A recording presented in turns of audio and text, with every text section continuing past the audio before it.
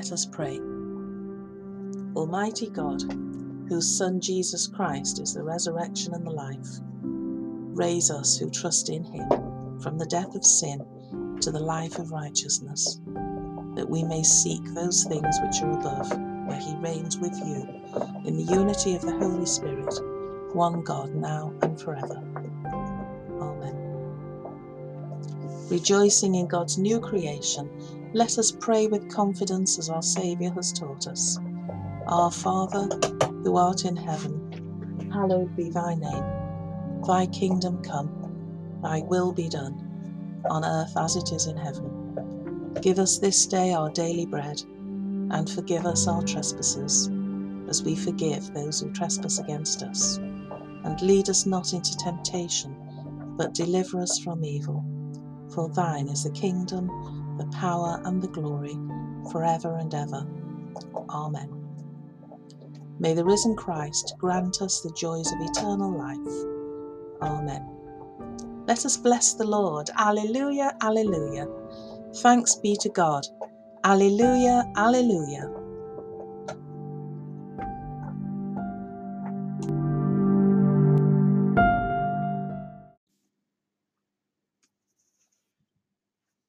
Reading from Deuteronomy chapter 9.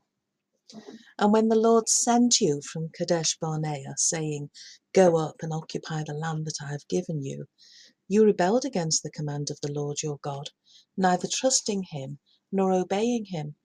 You have been rebellious against the Lord as long as he has known you. Throughout the 40 days and 40 nights that I lay prostrate before the Lord, when the Lord intended to destroy you, I prayed to the Lord and said, Lord God, do not destroy the people who are your very own possession, whom you redeemed in your greatness, whom you brought out of Egypt with a mighty hand. Remember your servants Abraham, Isaac, and Jacob.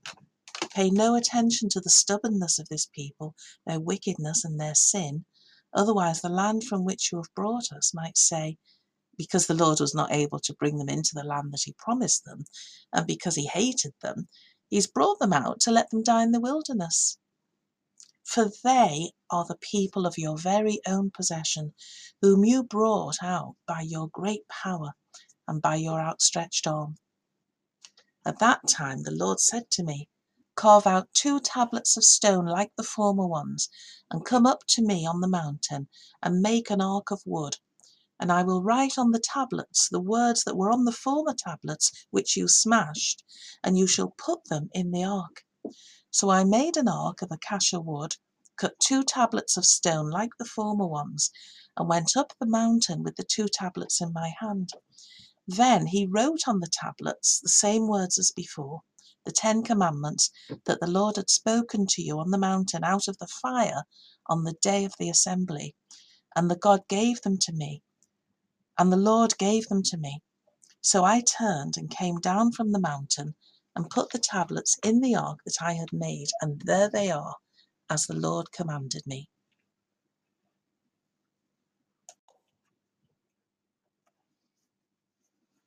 Our reading in Ephesians chapter 4, in the Message translation, is called The Old Way Has to Go.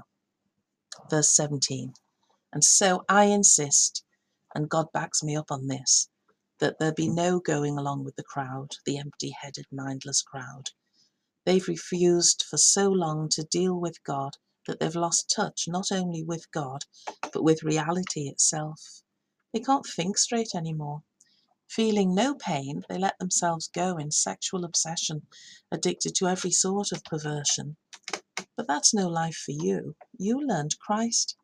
My assumption is that you've paid careful attention to him, been well instructed in the truth precisely as we have it in Jesus. Since then, we do not have the excuse of ignorance. Everything, and I do mean everything, connected with that old way of life has to go. It's rotten through and through. Get rid of it, and then take on an entirely new way of life, a God-fashioned life, a life renewed from the inside and working itself into your conduct as God accurately reproduces his character in you.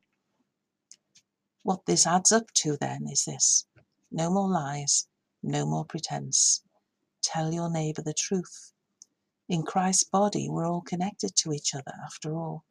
When you lie to others, you end up lying to yourself. Go ahead and be angry. You do well to be angry, but don't use your anger as fuel for revenge. And don't stay angry. Don't go to bed angry. Don't give the devil that kind of foothold in your life. Did you used to make ends meet by stealing? Well, no more. Get an honest job so that you can help others who can't work. Watch the way you talk. Let nothing foul or dirty come out of your mouth. Say only what helps, each word a gift. Don't grieve God.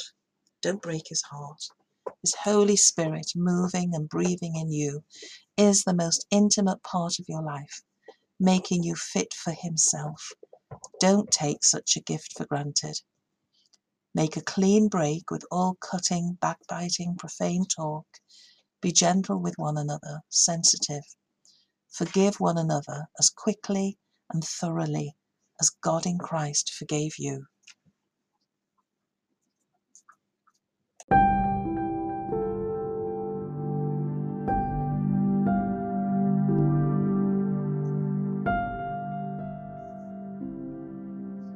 Let us pray.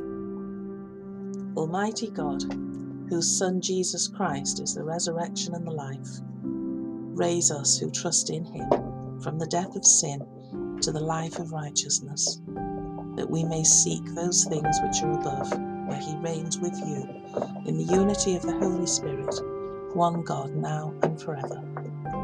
Amen. Rejoicing in God's new creation, let us pray with confidence as our Saviour has taught us. Our Father, who art in heaven, hallowed be thy name. Thy kingdom come, thy will be done, on earth as it is in heaven. Give us this day our daily bread, and forgive us our trespasses, as we forgive those who trespass against us. And lead us not into temptation, but deliver us from evil. For thine is the kingdom, the power, and the glory, forever and ever. Amen. May the risen Christ grant us the joys of eternal life. Amen. Let us bless the Lord. Alleluia, alleluia.